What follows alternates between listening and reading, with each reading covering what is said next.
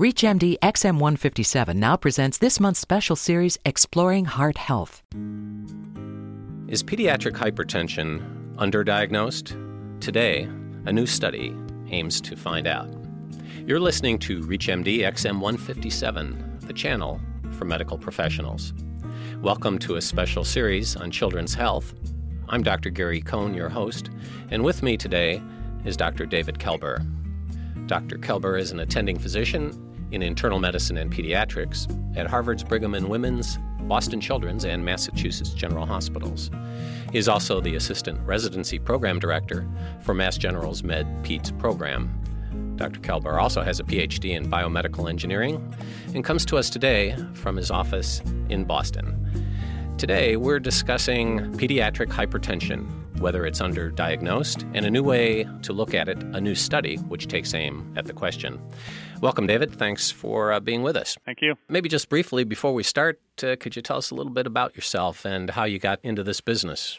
Sure. So I'm an internist and pediatrician, and what really sort of got me focused on this issue of the underdiagnosis of hypertension in children and adolescents was a couple years ago when I was medical director for a pediatric weight management program. As part of this process, on a routine basis, I would have children referred to me, and in the first visit, I would really do a comprehensive evaluation of all the information we had about the child in our electronic medical record system, as well as doing a complete history and physical on the child. And probably about once or twice a week, I would come across a child, and on this thorough review, I would find that within our system, they had blood pressures that meant that they were hypertensive.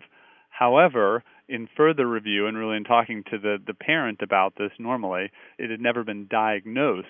The child had never been diagnosed as being hypertensive. And what was interesting about this is, usually when I would have this conversation with parents, the first comment that the parent would say is, wow, how is it possible that my child could have hypertension? I thought that was only a disease that maybe I, as the adult, would have, or, the child's grandparents would have. But then you could sort of see that the discussion would quickly shift, and they'd say, but wait a minute, you just told me that my child's actually had a hypertension for several years.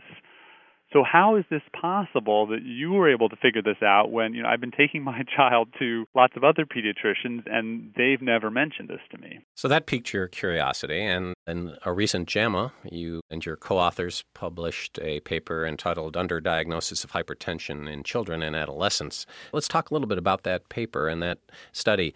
What were your objectives initially in putting that together? As I was just alluding to, this whole idea of I had this clinical observation that it seemed in these overweight patients that had been referred to me that there was a relatively high prevalence of underdiagnosis of hypertension.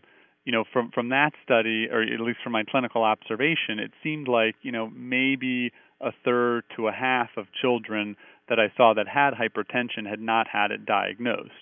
So then that stimulated the study to say, well, how representative was my clinical observation in terms of all the pediatric patients being taken care of in our healthcare system? So you've got that question, and you went about designing a setting, but you did it a little differently than you may have in the past, or maybe that any of us may have 5 or 10 years ago. Tell us about how you designed this study. Right. So the advantage I have, where I was practicing at the time, was Metro Health Medical Center, which is affiliated with Case Western Reserve University in Cleveland, Ohio.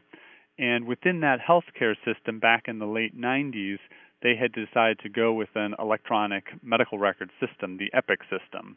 There was a long process of that, but basically started to be rolled out in 1999.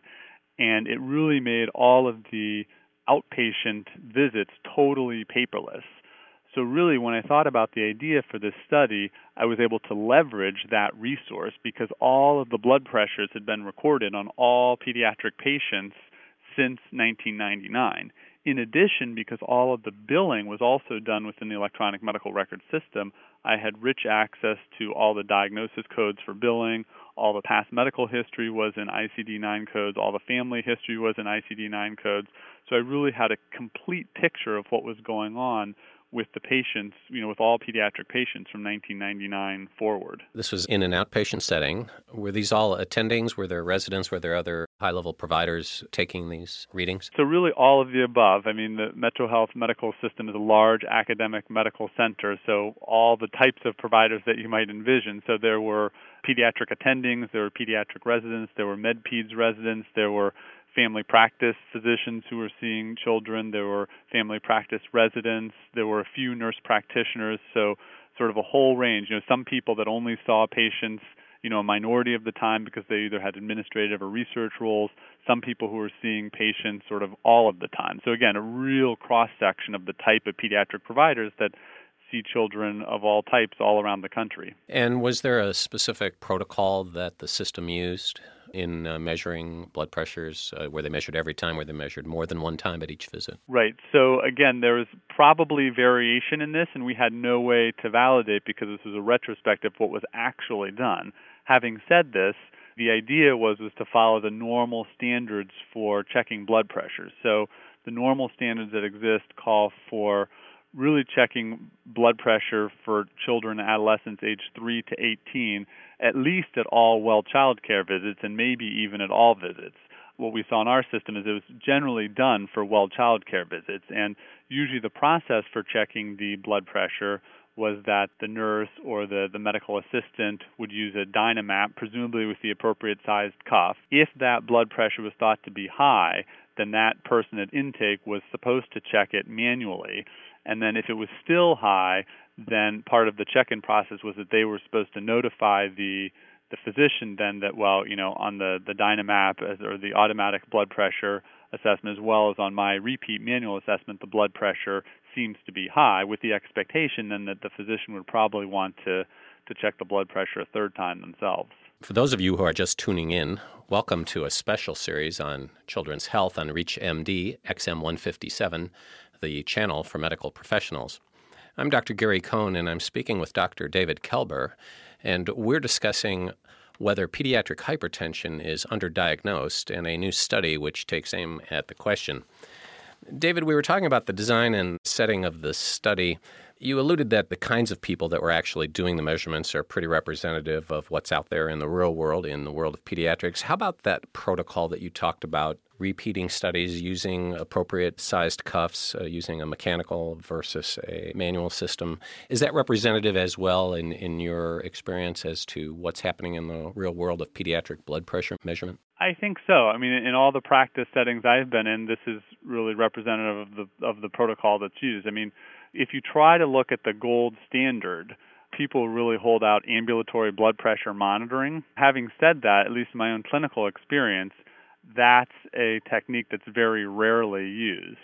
A lot of people argue that, manual blood pressure measurements, even in the doctor's office, are more accurate than the automated blood pressure measurements, which I don't disagree with that statement again. But in my practice settings that I'm in and have been in, I would say it's almost universal now that the automatic blood pressure cuff machine is the sort of the first line to assess the blood pressure. You emphasize that this is a retrospective review. You looked at medical records. Did you or your staff personally talk to any of the attendings or staff at the Cleveland centers that made these measurements? Or is that necessary in a study like this? I think it is important. The other thing that's really fascinating about this study, as I was designing it and sort of getting it started and still in Cleveland, and I would say this part carries on as I talk to people about the study here in Boston as well. There's almost always a time when I'm talking to a pediatrician about this. At first they're just sort of transiently interested. And then at some point in the conversation, I can literally see a light bulb go on in their head where they're saying, oh my gosh, this applies to my practice. I do not look at blood pressures on a regular basis and interpret them. I will say, I've literally at this point talked to dozens and dozens of pediatricians about this, and there's one pediatrician that I've run into in all these discussions that says, oh yeah, I'm sure that's not the case in my practice because, I have the blood pressure tables posted in my practice, and, I try to every single time look. But, this is, again, this is just anecdotal, but this is one pediatrician out of, dozens and dozens that I've talked to at this point. What outcome measures did you use? How did you think about tabulating that? Just in brief summary, we looked at all of the children aged 3 to 18 who'd had at least 3 well child care visits in our system.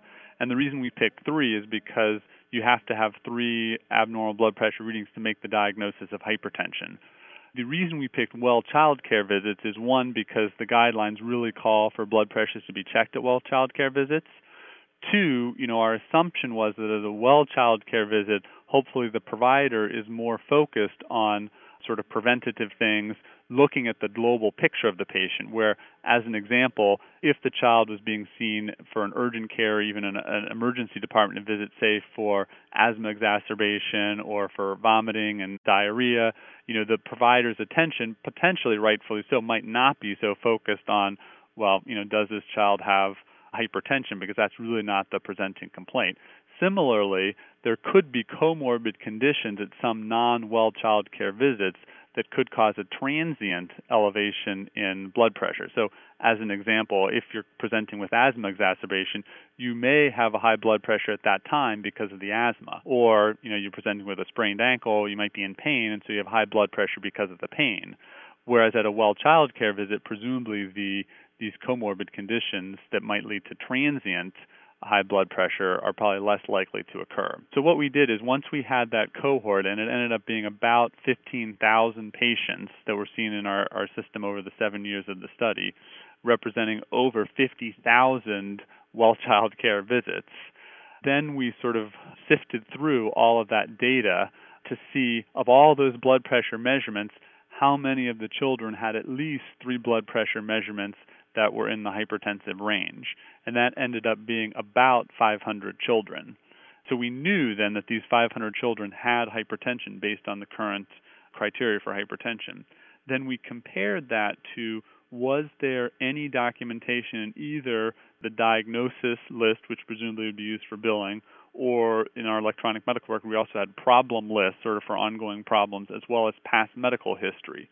So we looked to see if in any of those 3 areas were there any ICD-9 codes that might point to the idea that the provider had recognized that the child had hypertension. We were fairly liberal about this. So you didn't actually even have to have a ICD-9 code of hypertension. We even counted abnormal blood pressure because, at least there we said, okay, well, at least they're thinking about this whole issue. And so then that only ended up being about 125 children that, had any sort of ICD indication of hypertension. So therefore, from our study, which was actually much, much higher than I thought, it really showed that approximately 75% of children who have hypertension, it had never been diagnosed. I want to thank Dr. David Kalber, who's been our guest. We've been talking about whether pediatric hypertension is underdiagnosed in a new study which takes aim at that question.